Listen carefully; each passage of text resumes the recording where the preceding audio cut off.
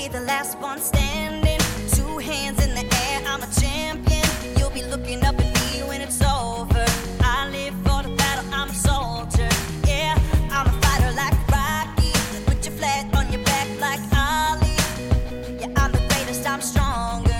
Bet my dues, can't lose, I'ma own ya. Hey. Hello and welcome back to another episode of Supercoach Insider. My name is Ben. And I'm Swizz. And thank you for joining us. We are talking about the Geelong Cats, also known as the draft relevant team of 2022, because there's not much else there, ladies and gentlemen. Probably a nice little short podcast today. It's a lot of relevant stuff though, but I'm sure Swizz, lovely to have you. We will drag this out as much as we can. Before we move on though, you got a bit of a shout out I hear. Oh, yeah, mate, I'm going to give a little shout out today, and that everybody knows. How can I work my cricket club into the podcast world and that? Big week for us for the 50th, but I promised her I'm going to give her a shout out on the podcast. We have one of our girls, Nilu, who's 15, played her first game in Premier Ones this week. So that's absolute super effort. She won she's been playing senior men's and senior ladies since 11 years old, and has already won a club championship and gone off and playing with some of the state girls. So I said to her, I'm going to work you into the podcast somehow. I don't know how I'm going to bring you up in a footy podcast, but no, I'll give her a shout out. That's a super effort by any sports person. So for our football fans who do follow their cricket, watch her come through the ranks in the next few years, because she's an absolute brilliant person. What's her highest score? Do you know, Swizz? Have you asked those kind of I know details?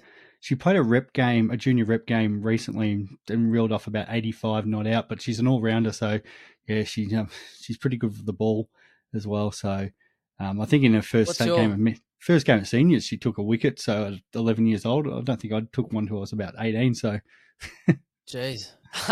Hey, what's your highest score, Swizz? Seeing we're on 73 not out, mate. Ah, right. I made 100 when I was 12 years old and peaked.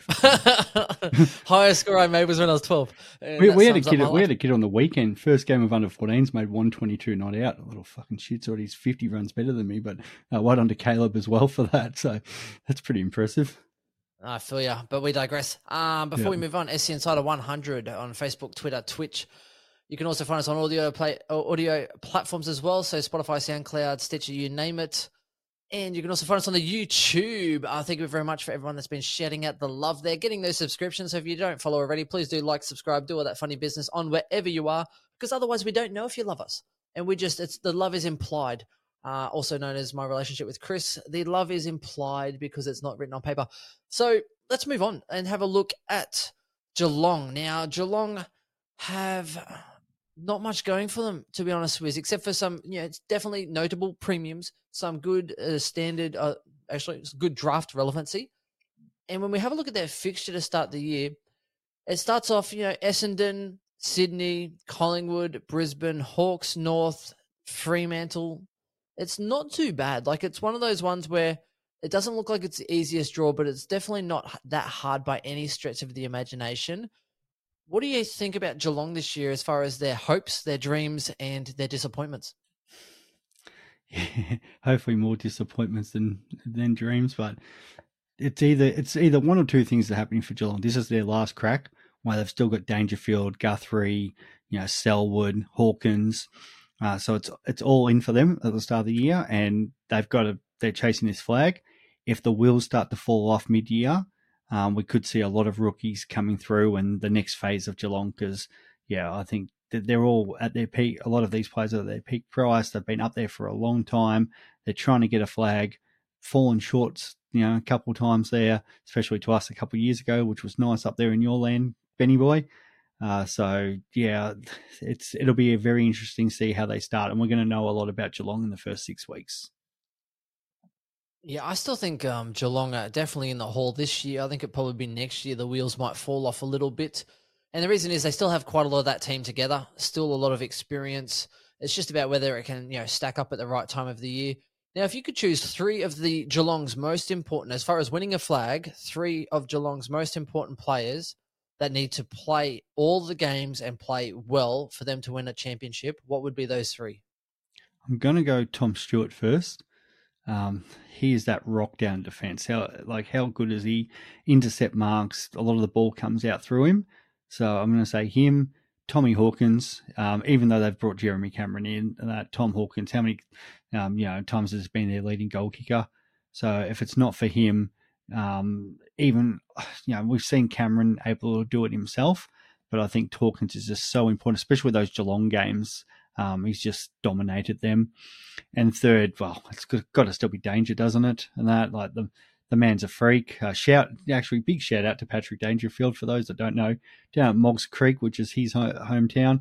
He saved an 11-year-old girl in the surf this morning. So sometimes people think it can be a bit of a flog for, just the way he's on TV. But no, big shout out to Danger Man, because, that's real hero stuff there. So well done to him for that effort. So yeah, Danger's my other person.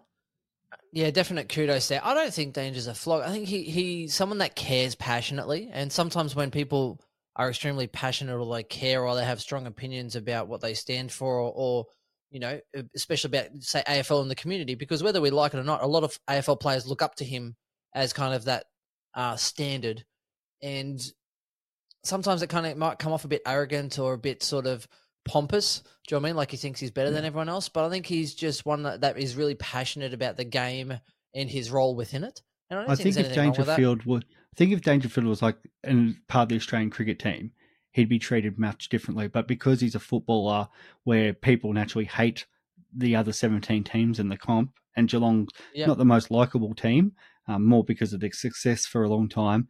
Yeah, when he was at Adelaide, people loved him. Yeah, exactly. You know what I mean? Exactly. It's one of those things, and you go to Geelong, you're moving for success. It's like, but I'm going home. Like, leave me alone. Yeah. I do think, and if he was an Australian cricket player, he would be kind of like Smitty, except without the controversy. Yep. He'd be like widely loved as much as Smith, except hadn't let them down and cried on national TV. So it's definitely an interesting one. Now, out of those three, how many do you think I agree with? I'm going to say one of them. Yep. Being Dangerfield. For me, yes, I know, like Stewart and Hawkins, I think are definitely, they're stable, and I think you kind of know what you get from them. So Hawkins will take the big one, he'll kick his goals, and Stewart will hold down the other end and get his intercepts and everything like that. But for me, I think the most important players for them this year, in order to win a premiership, Dangerfield, number one, when he's fit, he's firing. He is kind of like the X factor, the scoring machine. He's the one that can swing a game off the drop of a hat, depending if he kicks straight. Next one for me is Duncan. And the reason is that Duncan I think they need to play him in the midfield, right? Because he's an elite ball user. He's one of their best runners through that middle of the field, makes good decisions, and he's their link player. He links the chains of the scoring, and I think he is definitely one of the most important players as far as taking the ball and actually capitalizing, and they need him fit and firing this year more than anyone. And then the last one I'm going to say is Jeremy Cameron. And the reason is that he didn't perform last year, probably upset by it. But because if Hawkins is taking the main one, they need Jeremy Cameron, Duncan, and Dangerfield, all three of those, to play every game and to play exceedingly well in order for them to win this year. And then you just expect that you'll get your normal role players from your Hawkins and your Stewarts and your Black Halves and everyone else, like, they go with that. So that's just my opinion. I think that those three players could be in for a big year, because I think Geelong need it if they're going to win. Because otherwise Hawkins just gets a few goals like he normally does. Stewart gets his few intercepts like he normally does, but that does not going to help change the dynamic of them actually winning a premiership. I was looking at the other way, where if they're not playing, they're not winning. If they don't, that's true. I was expecting those two to just keep playing, but yes, you are correct. They are definitely important. Okay, so let's get on to those premiums then. So we've already had a nice little segue on who we rate and why. I don't know why, but we're going to start with Cam Guthrie, the guy that cost me $50 last year, averaged 113.3 for the year, came out gangbusters with a 121 average, then went 97.7 over the next 6 in the middle, and I started to get a bit optimistic, like, hey, if he averages 80, he might actually not average you too well, and I might have a chance. But he averaged 119 for the last 7, so he actually came home like a thunder. Swizzy, is there any realm that you are touching him this year? I should go and see what the wife's doing, because she had Guthrie last year. She was so hot on him, and I just did not know why. I'm like, it might be the facial hair or just the role for so long. But yeah, what a fantastic year he had. I just don't see him backing it up. I think he can go close to what he got. but yeah, I don't see that, going in a positive way. And what did you say? 113. Yeah, I don't see any value there. Where we talked about Brayshaw, where I think that's around that Brayshaw mark, that 113 to 115. I think Guthrie drops back to more what Brayshaw had, that 105, 107. So yeah, I don't see there's a reason why I would want to pick him. I can't see any realm in which I am picking him. And there's nothing against Guthrie. I quite like him, but I don't see the value there. And I completely underrated him last year. Like, obviously, wrongly. I wrongly underrated him last year. But there's no realm in which I'm going to change my ratings and pick him up in a draft league. I will move around him and let someone else take that risk. Why? Because I don't see it as a guaranteed certainty. I think he's a great pick, but it's just not for me. And I'll let someone else take him. Basically how it is. If I own him, guaranteed he's going 95, and I won't live with myself, and I'll be raging every way, which right and center.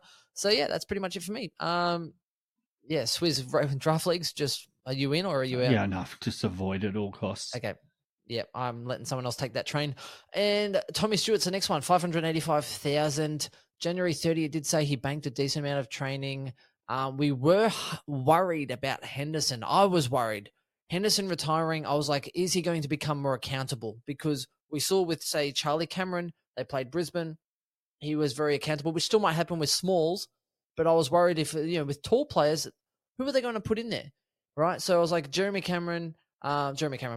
Stewart's going to have to play accountable football. He's going to be playing tall. He's going to play lockdown, and it's going to kill his Supercoach potential. But De Koning's been coming through Swizz, and we'll get on to him in the rookies. Tom Stewart looks like he could be in the clear for his usual role and his usual Supercoach output. Starting to get tempted for standard now, Swizz. What are you thinking with Stewart? Massive fan of Stewart. Really like him. He's the guy that you just know he's going between 80 to 120 every week. And that there's no if buts of that. He takes the intercepts marks, gets a couple of kickouts, does everything right. So, yeah, one of those, standard deviation players where, he's probably nearly one of the best in the league for primos there, because you just know what you're getting from every week. The good about that is I feel confident I can pick him up later in the year. Hopefully, because he's going to be around that same price. He'll probably drop to maybe 550, something like that, but he's not going to kill me with those massive scores. The negative to him, very Luke Ryan-like, and that just does not get through a whole season, and it just frustrates me because I like it. It's 18, 21. He played that one year where he had 22, then 14 and 20. So he just misses the odd game, and yeah, more, especially in draft leagues too, like he's going to be your D1. You don't want your D1 or your M1 or your F1 missing games, and that because it just kills you that week. There's no covering for those guys. You can get away a little bit with standard sometimes and that because, hopefully you've got the cover there, and it might cost you the 40, 50 points that week, or you might burn the trade and able to get somebody else. But you can't do that burning the trade in a draft league. So it can really frustrate you missing those games, but there's plenty of other players like Whitfield misses games too. So it's a common thing with some of these defenders. So no, I like him. 20 is not bad though. It's not bad and that, but it's still it just frustrates. And that always it seems to be at the worst time. Crisp. When you put him against Crisp though, similar price point, Crisp doesn't miss any games, but then Crisp is probably also at more risk of dropping in average compared to say Stewart. Yeah, exactly. And that's where, and even where like Lloyd just doesn't seem to miss games, he's around that price again. A lot more people are more comfortable of sort of having Jake Lloyd in their team. And it's just that different, like even if it's a one game difference, and anybody can get injured, but if you're averaging 100, and you're putting that rookie on or you can't cover in that week, it's such a big difference in your league match or even your overall. Because I think I had it last year where, for whatever reason, one of my rookies was missing as well. And I was always going to hold Stewart. And I think the rookie that I had covering scored like 20. So I was 80 points behind those who weren't banking Stewart in. So, he's a very popular pick. He's in 16.5% of teams. I can understand why. If he gets through the preseason, the game's no problem and scores at 100, probably more going to jump on. It'll probably be 20 to 25%, especially with Aaron Hall going down now. And some might get cold feet about Crisp. But yeah, I think you're getting, what you're getting with him. And I don't see the value. So he normally plays about third tall or something, doesn't he? And floats off. Is it kind of? It's one of those ones. But the issue for me is that in round 4 they play Brisbane, and he has locked down on Charlie Cameron. So he was killing it, I think, at one point, and then ended up, locking down on Charlie Cameron, and then both didn't score or something. It was something stupid. I was like, what's going on? So they're in round 4, which is probably the concern for me. But when you have a look at other parts, you're at Essendon. Who are their forwards that are really killing it? They don't really have that many. Do you know what I mean? That are absolutely dominating or that you're really scared about. Sydney, you have, Buddy but you have your others, your McDonald's and a few of these others coming through. You won't be on Buddy, I don't think. So again, probably not too bad of a matchup for him to kind of float in and do his thing. Collingwood, a very similar one. He might end up, for De Goey or someone's forward, he might try and take one of those more attacking types when they get up there because they're a bit more dangerous. Lions, again, I said it's an interesting one because he can float off and absolutely smash them. But then if someone's on fire, I think Charlie Cameron kicked like 3 or 4 goals, then bang, all of a sudden he's accountable. But then after that, it's like, Hawks, right? Forward line at Hawks, he'll probably dominate. North Melbourne forward line, he'll probably dominate. Fremantle, like Taberner's coming back from an injury. So again, not really that many crazy hot forwards at Fremantle, probably dominates. Giants now have just lost some of their players as well. You know what I mean? So it's like, well, you got Hogan, and then they're talking about playing some other fringe forwards. Do you know what I mean? Himmelberg and I can't think of the other guy. Again, not that many dangerous forwards. So it's kind of like he actually is probably primed to score very well because these teams that they're not playing, it's not until you get to like Port Adelaide that are a bit more dynamic and aggressive. Adelaide are probably easy issue in again. And then the Bulldogs. So most of the first half of the year, it's not like they're playing against crazy good forward lines. Yeah, I know. But you just look at these scores that he's had against these teams like Essendon, Sydney, Collingwood starting off. So his last 3 against Essendon, 107, 123, 102. Sydney, 114, 105, 99. Collingwood, 119, 95. That's what he does. I just feel like I'm picking a guy who I know is going 100, 110. And it's great. No different to Jake Lloyd. So if you want that security and go, yep, I'm getting what I'm paying for. But even with Lloyd, I can see possibly now with Dawson going, there still could be some value there.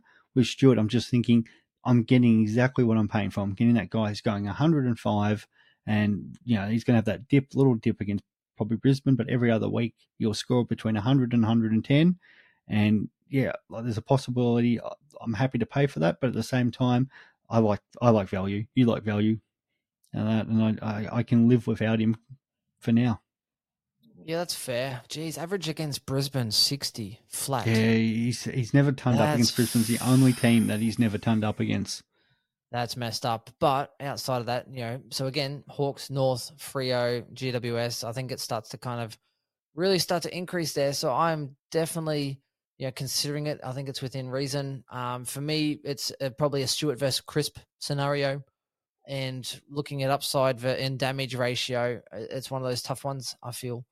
So it's going to be a preseason play out for me. And, I kind of like my team better with Stewart instead of Crisp. Not going to lie. Yeah, well, naturally. And Stewart, you're going to want at some point. It's just okay, I've got Stewart. I'm locking him in. I've got my D2. No problems there. And that Crisp, I think there could be some value.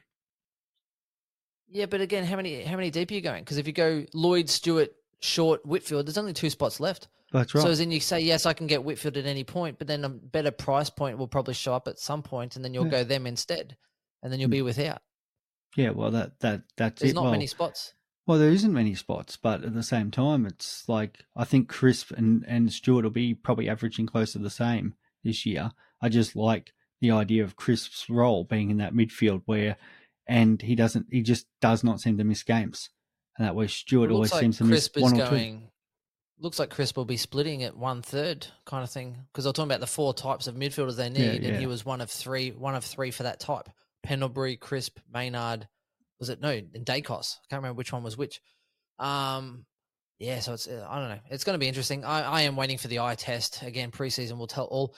Moving on. So pretty much most of the conversation's there, and then half the conversation will be on Dangerfield, and then we'll round out to draft relevance. Dangerfield's another one, 567K. Now, I've heard, I think Corey's big on him.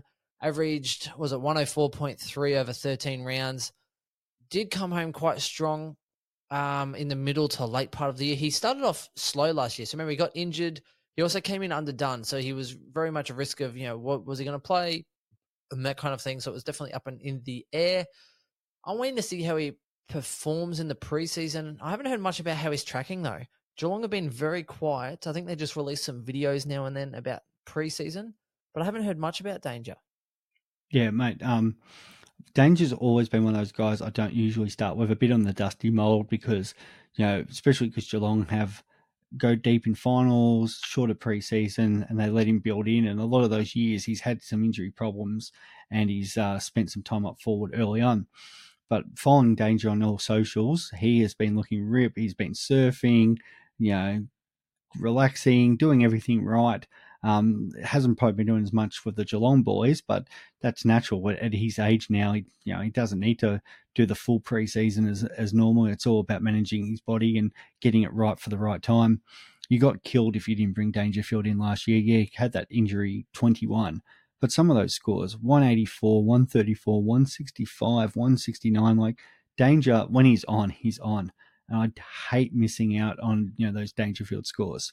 The problem is how many of those midfielders can you fit in, because we're talking about still the premium guys, and there's always that chance Danger could play a game forward if they've got a weaker opponent, because with him and Selwood and Duncan and Guthrie, all their age now, they don't need them playing full-on midfield against your North Melbournes and your Adelaides and West Coasts and whoever else you're going to name as the bottom team. When Dangerfield needs to go in there against Brisbane, Bulldogs, Melbourne, he's going to play probably 70, 80% of the time in the midfield and score massive and win those games for him.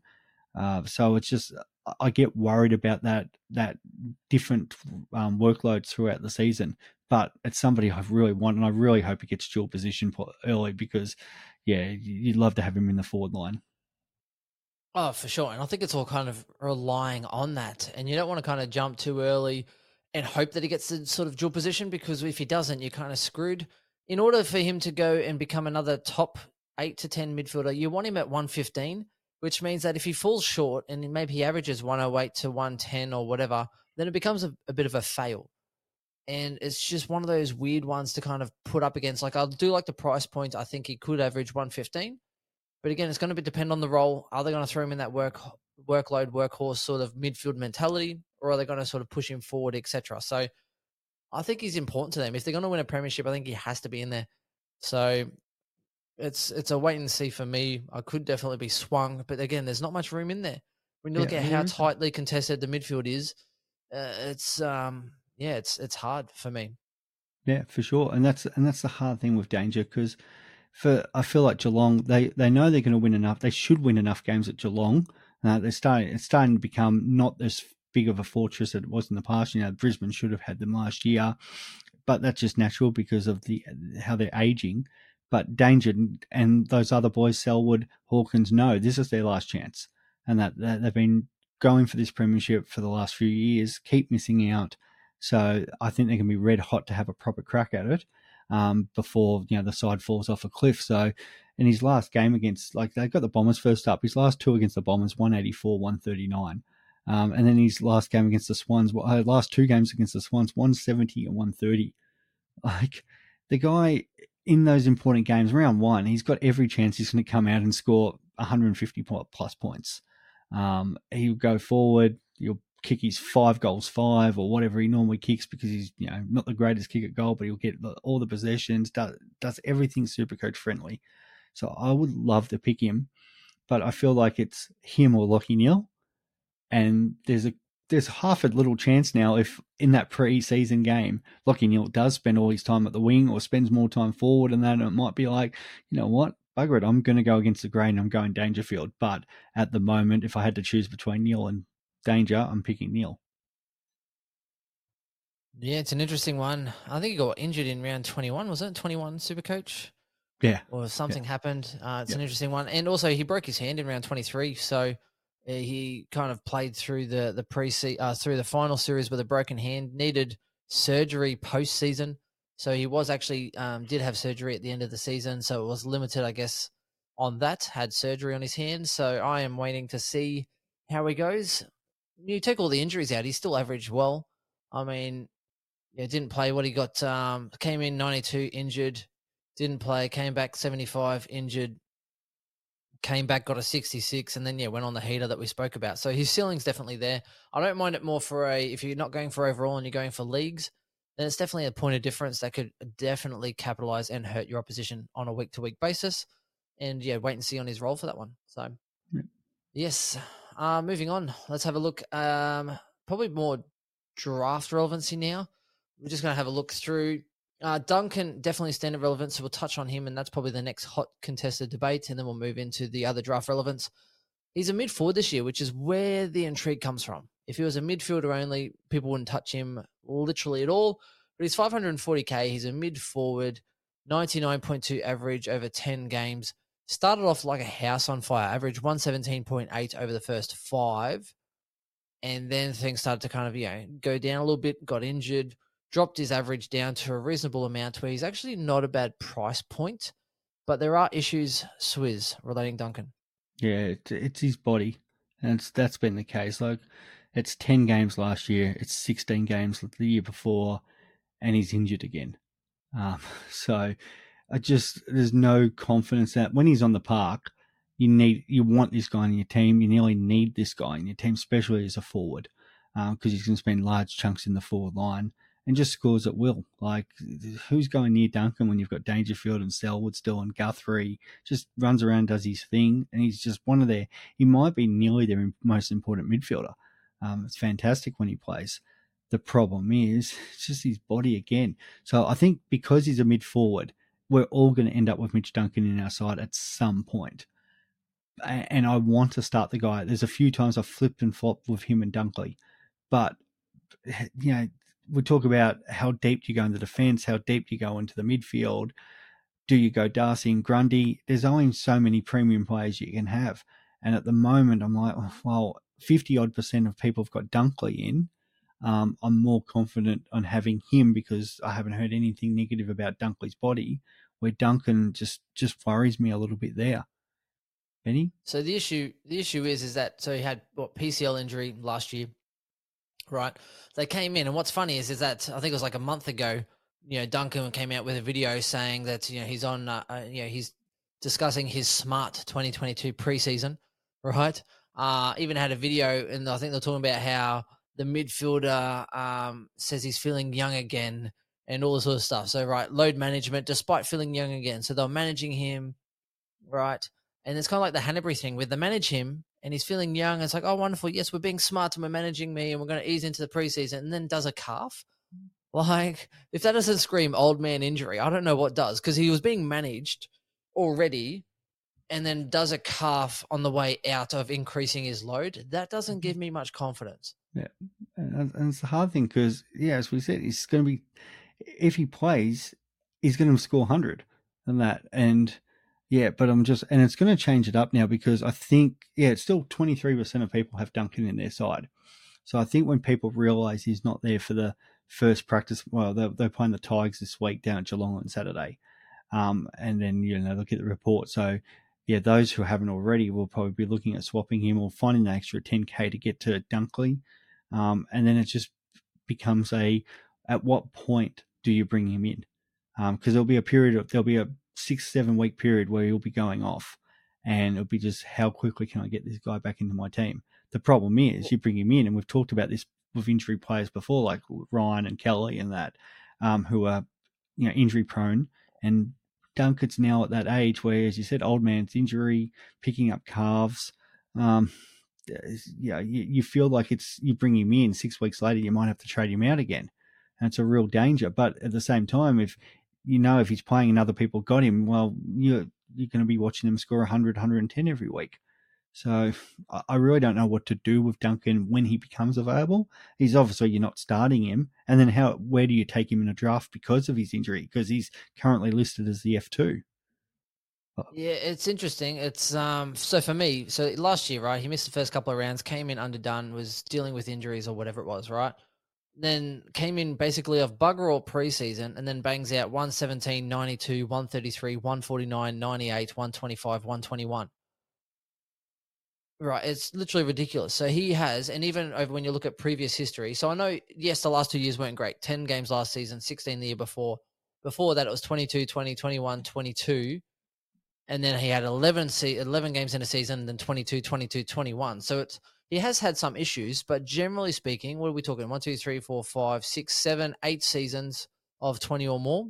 So it's not as dire. I know recent history says, and when you look at age, etc., but as a forward, he is definitely a valuable option. I don't know how bad the calf is. I don't know when he's looking at coming back, but it is, if he doesn't play these preseason games, it's hard to pick him, especially with all the value in the forward line, right? When you have a look at, so Butters is playing midfield, Heaney's playing midfield, you have value at 100,000 cheaper.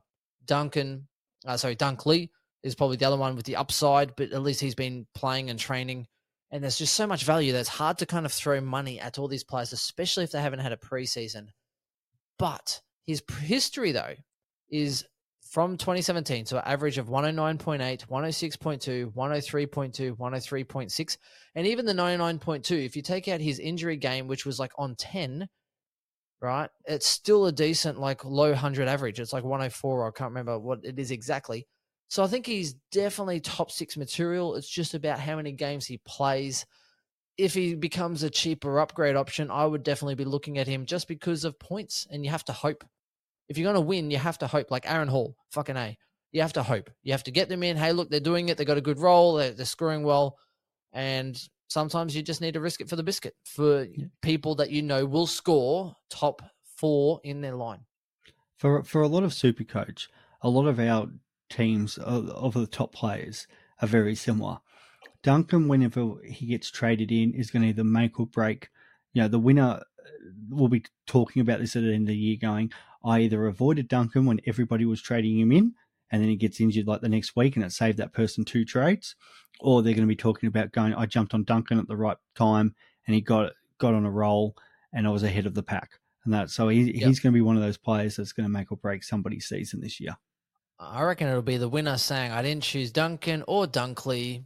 Basically, not starting them was a slam dunk because I went Heaney and Butters at F1 and 2. Quite possibly, mate. That's possibly. the feel. That's the feel I've got. That's the feel I get. It probably ends up being the other way round. Goes, possibly. I started. Yeah, Duncan, I didn't start Duncan or Dunkley, and my season got fuckly to begin with. So, it's an interesting one. So for me, I am definitely keeping an eye on him because he can average you high 100s, and it's not a stretch. Like he is a player that can capitalize and score you 105 on average without breaking a sweat. So, okay, moving on. So for me, in draft leagues, I don't mind taking that risk because, it's one of those ones you hope he plays, and when he does, he'll win you games. And if you don't, then, well, fuck, hopefully you've drafted well enough in all your other lines to capitalize. So, alrighty, now let's go into some draft relevancy. Sam Menegola had knee surgery in Perth in October, so I think after they lost, working his way back to full fitness, that was probably in January, so repairing his meniscus. So that's going to be an issue for me. Menegola, I don't know if he's coming back from an injury, whether he gets pushed forward to the flank or something, might get DPP. The next one is, I don't know how I feel. Selwood, I'll probably just let someone else pick him. It's, I don't know, age. If he's there and it's sliding and he's, you're into the 90s average and he's still sitting there, then maybe. I think that's flexible. Hawkins, 93 average. Yeah, around that, sharing the forward times for me. Nothing really screams here at me. Like, I think Henry's got a bit of scope to improve his average. But Parfit's been sidelined for the offseason. Jeremy Cameron, I think, is a big slider. If he's fit, Jeremy Cameron could be pushing more than Hawkins. I'd rather pick up a Cameron if he's fit at an 81 average. I think there's scope for him to go, low to mid 90s. So draft relevance, but at the moment it's kind of a bit of a wait and see for the preseason and a little bit of a hit and hope. Swizz, who are you keen on? Yeah, the problem is there's not a huge amount of value. I've seen Selwood going where he's probably meant to be going, later on. But people just, you see him there, and like keepers obviously different, but standard league, people are like, well, it's Selwood, he's still going to, go 85 and have weeks where he's going to go 120, so they're picking him up. Hawkins has, been such a good player, somebody who I've had in standard and some, even last year at the right time, 101, then 85, then 105, then 93. We know what he does in Geelong, and if they have a big bank of Geelong games, he just scores through the roof.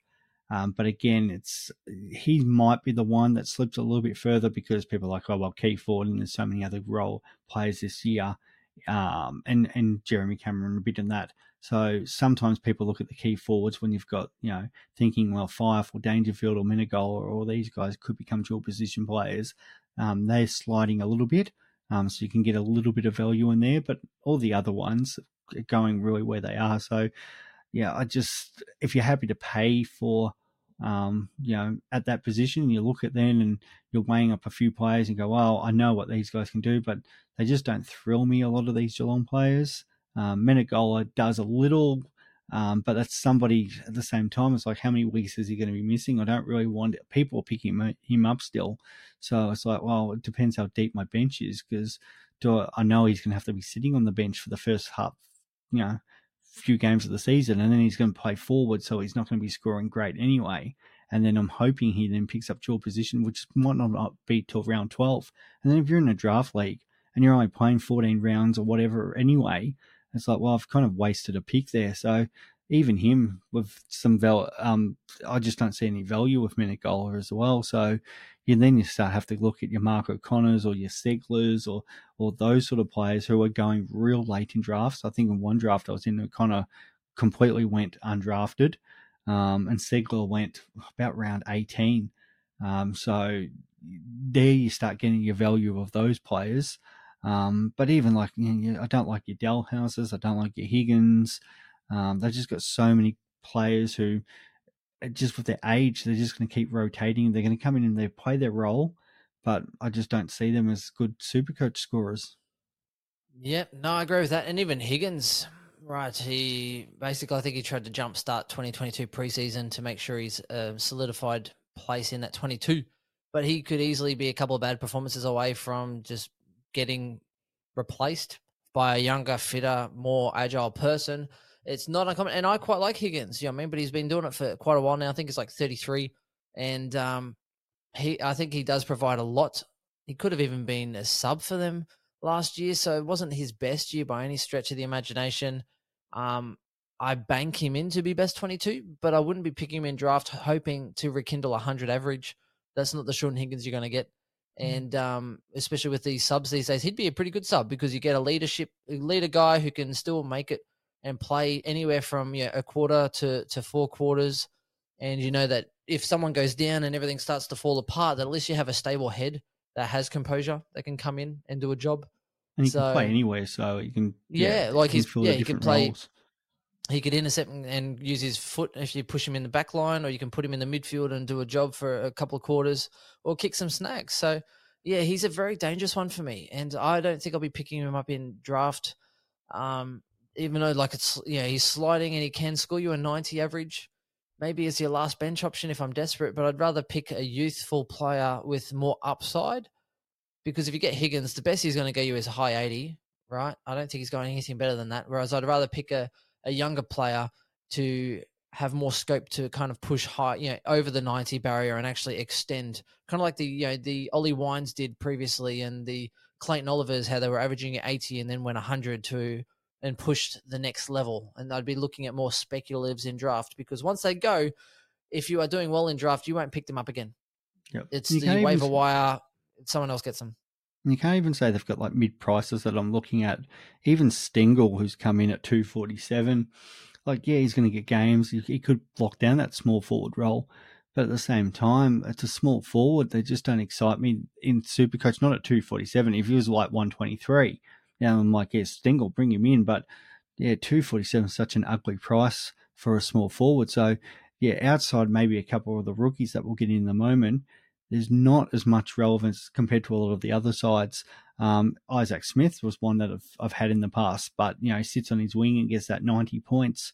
But everybody knows Isaac Smith. They see him there, they go, oh well, he can probably do roughly the same, and people are willing to grab him at what his price is. And I'm not willing to pay overs. I'll reach for them in a draft to get them. It really came. Tom Atkins last year, he had his breakout last year, so he's not doing that again. That you're paying for what you get for him. So, I think we may as well move on to the rookies, unfortunately. Yeah, I think you're 100% accurate there. It's pretty much it in a nutshell, to be honest, isn't it? So Knuckles, one that intrigues me at 327, the only one that has any kind of possible upside if he gets his body right. For me, it's pretty much a two-man show. De Koning and Stevens.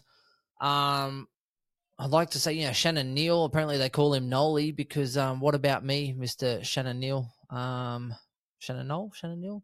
I don't know. Nearly nailed it. But I think if we start off with De Koning, because he's probably the more intriguing one, and we spoke about this when we were talking about Tommy Stewart. They needed someone to go and fill it in. And it's funny because literally 5 hours ago, there was a video posted from Geelong and he's put on some size. Like usually you kind of go, okay, De Koning, 204 centimeters. We knew he was a bit of a beanstalk. And he looks a decent size enough to be able to handle his own and still be mobile enough to actually get around and kind of push off. And it's very impressive. So I think from his draft year, it was probably about 77 kilos. It looks like he's weighing in about 10 kilos more at the moment at 87. He did say in the first year or two, it's pretty much like, basically the Stanley approach. You come into a club and, hey, eat plenty of beefcake and lift weights, mate, because you're skinny as little fuck. And he's put on some good size. And he even said that was a big focus of his. He's been talking to, the dietitians and the performance team to put on some size. And he's at a size now where they reckon he can probably maintain that weight for the next sort of 5 to 7 years. Probably around that 87 to 90 sort of kilo mark, which is probably where he'll want to sit. And that's good though, because now if he's still fit enough, then he'll get used to his size. The running will become easier because his body's used to actually that load to run through his joints in his body. And he can really start to push off. They rate him.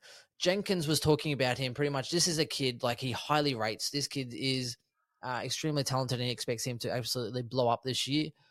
Not that I take much weight to what Jenkins is saying because let's face it, he talks a whole bunch of shit. But he is someone that's on my radar. Now, when we talk about it, De Koning probably plays defensive line. He spoke out today saying he's been obviously a bit of a swing person in the past. He's played forward last year, which he thought was great, but he's settling down back. He's going to be playing key sort of defensive position. He was on Hawkins and Radaglia in some of the intra-club and some of the training drills they were doing. And he's actually got a good mark on him too. So he can float off and get a mark. And once the ball hits the contest, he was peeling off Hawkins. He was pushing Radaglia under the contest, which is very easy, let's face it. I think he's very talented. And as a swing player with a defensive forward, if you're going to go at Coleman, I think he's a perfect swing option. Any one of those forward defender status players, I think he's going to be worth an extremely a good amount. It's just his scoring potential, Swizz. Yep. And the scoring potential, it's because, you're playing key defense. But he'll be 21 by the time he starts the season. I think it reminds me a bit of Noah Bolter coming through. I think people underestimate, like when Bolter was, learning and putting the size on at the same time he's training with Tom Lynch, Jack Riewoldt, who two of the better defenders. Barras the same, you're training with Kennedy and Darling. So De Koning training with Hawkins and Jeremy Cameron, arguably the two best forwards in the league at the moment. Every session that he'd be doing as a defender is working with those guys on learning against the two best forwards. So the only thing that was holding him back is just putting that size on. He's got the size. We know he was an early draft pick. He was a first-round pick. He's been in the system now and spent that whole time just, learning from these guys, bulking up in the gym, as you've said. And you look at like signed a contract too. Signed the contract, so they've got that much. They've got faith in him. They love what they see. You're going to get the odd intercept mark. He's going to be that key defender who doesn't score as well. And I look at we didn't talk in the Freo pod about like Joel Hamling, for example, who's I think he's about 270 coming back. But at 100, I wouldn't want to touch him because of his price. Because, the defenders are going to score between that sort of 40 and 60 points each game. But at 123,000, this guy hasn't left my team because even if he's scoring 40, 50, 60, we saw how valuable Cozzy was as a forward doing that last year. But as a guy who's, we know he's going to be locked down defender. They need him. They've retired Henderson. So he's got the position. He's not going anywhere. He'll get the odd point kick out. He'll get the odd intercept mark. I'm happy for him to sit there as my D7, D8, and when I need him, bring him on the field if I've got somebody missing. And I know I've got 50, 60 points sitting there, and he can play up to the bye, hopefully make $150,000. It's just a no-brainer. Hell, he's only in, 29% of teams. that he should be one of the highest owned rookies because we're short of defensive rookies at the moment. We saw last year there weren't many going around, and this kid's just going to be a lock in Geelong's defence. How many big boy forwards are there that are really hard to match up on? Like Dixon. That's the first thing. Hawkins is on the same team, so that's easy. Hawkins and Cameron are on the same team, so two of the best ones he doesn't have to play against. And when we look at the draw again, Essendon. Yeah, well, he's Essendon's first game, so it's probably either 2 meter Peter or if they're playing Jones, if he gets the second one, and they, so I'm not too worried about him on there. Sydney, well, they're going to try to avoid putting him on Buddy if Buddy's playing. I agree. Buddy will probably be up the ground a little bit. So it might be he might have to go up against Reed, or he might even get like a Blakely or a McDonald or something. Yeah, or something like that. Pretty decent. Pies, what's that? Myercheck, and that it's not. But then Myercheck's probably plays a little bit more small. I can't. Or depending if Cox. They play. He probably gets Mason Cox. Yeah. Which because of his height and that. So it's not until probably Joey Danaher because of the height factor in round 4 that he's probably up against somebody that might expose him. The Hawks and North Melbourne the next 2 weeks after that.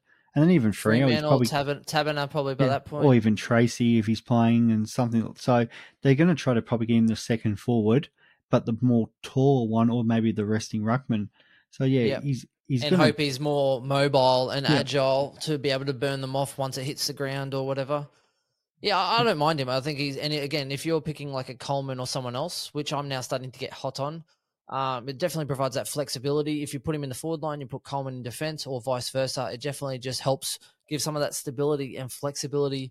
If things aren't quite working out, then bang, you can throw Coleman to whichever line is starting to struggle, and then away you go, and your team is now looking magnificently better. The perfect world, we really need Will Kelly from Collingwood to get himself in that side because, could you just imagine able to loophole one from F8 to D8 and they'll be the perfect player. But, I still think he should be picked by everybody. Yeah, no, I'm still with you there. So, and the next one is obviously Cooper Stevens. Now, Cooper Stevens was drafted, I think it was like end of first round, and they highly rated him too. So Stevens is one that they have been wanting, and I think they rated him. So I've been watching him for about a season and a half now. I think how long's he been on the list? Like 2 years? It's been a little while, or at least a year. I've waited.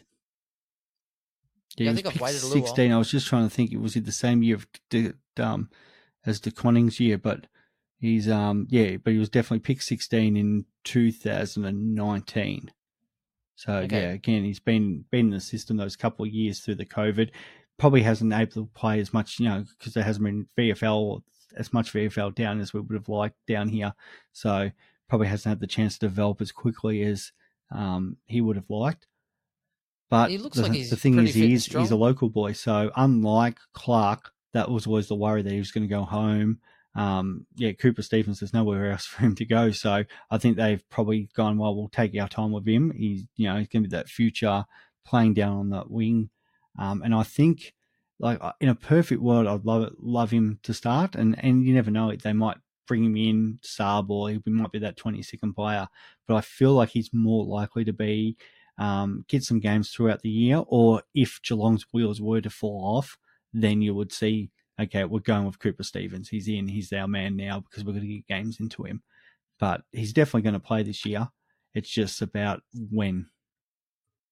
Yeah, no, I think I'm pretty well on the same train here. He's one that he's been in my side for a lot of the preseason, but now it's kind of, wait and see. He's definitely in the mix for me. He was definitely frustrated not getting much of an opportunity the first couple of seasons. Again, there was no real VFL and a whole bunch of other stuff that was missing. He fractured his leg as well, Yeah, so injury kind of is... So apparently he's come in, looking at a high focus on preparation, which is good for a younger player to come in and really be focused and channeling that energy into preparation and getting ready for the 2022 preseason.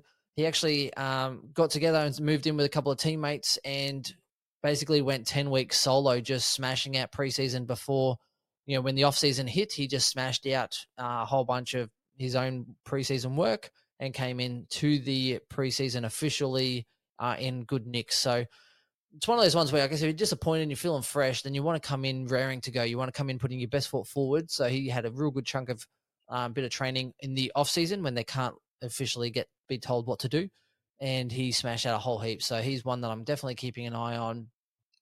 With the Higgins and these other guys, he's definitely something that could easily just completely take advantage.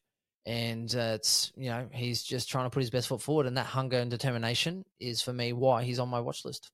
Yeah, and with Duncan and Menegola likely to miss early games, they might go with him because he is that midfielder with a bit of speed that he could play and on the he's wing. Tall. Yeah, that and too. He's 188 centimeters, so he's a tough inside midfielder who's 188 centimeters tall. So he's definitely got some caliber that they could use. And clearly that's why Charlie Constable's been moved on, because they got Cooper Stevens in there anyway. So he's the more likely one for the future.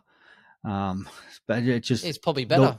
My worry is if they don't start him with Duncan and Menegola out, and that when they come back, you're waiting for the Geelong cliff to fall off, and we could be talking about him next year as a 117k rookie because he might have not. But I still think he's got to get the opportunity at some point this year, because he's doing everything right. I agree, doing everything right. He's ready to go for 2022. He looks like he's a decent size as well. Like aesthetically, looks like he's built solidly enough. Looks fit, looks strong, and he's definitely on my list. And as far as cheap rookies go, there's not many of them, to be honest. So he's one that you can definitely lock in. I think him and Mead are probably the ones that have been hanging on, looking at for at least the last couple of years. Was it Mead from Port Adelaide? The two that definitely deserve an opportunity and have been lined up for a couple of years to do so. So they're the easier ones for me to pick if they are getting a gig. So I think that rounds us up, Swizzy. Yeah, the only other one I wanted was Toby Conway, but unfortunately they went out and picked up Segler. So it's sort of made him null and void, but he was probably the best ruckman in the draft this year, so maybe one just to watch for future development. Because so obviously Stanley's getting on and Segler's getting on. So they're probably going to have him develop for the next 2 years. And I think, if we revisit like the Geelong podcast in 2 years' time, we're going to be talking about Toby Conway. But that's just something to keep on track for future podcasts. Yeah, no, that's definitely interesting. So when they went and got in Segler, what you're saying is that his opportunity gone away? Oh, Benny boy and your dad jokes. Love it, mate. Hey, I had to work hard for that one. That does wrap us up. Geelong, everybody. So thank you very much. Again, this is probably a little bit of a shorter one, so this will be in one take on the YouTube. Thank you very much. I think we'll get together and do a few more, hopefully on Wednesday, if Chris can fulfill his legally binding obligations. We'll see you then. See you later. 51 minutes, Swizz. What the fuck? How did we talk about Geelong for 51 minutes, everyone? Oh, well, why not? Wow, a bit of long-winded stuff there, everyone.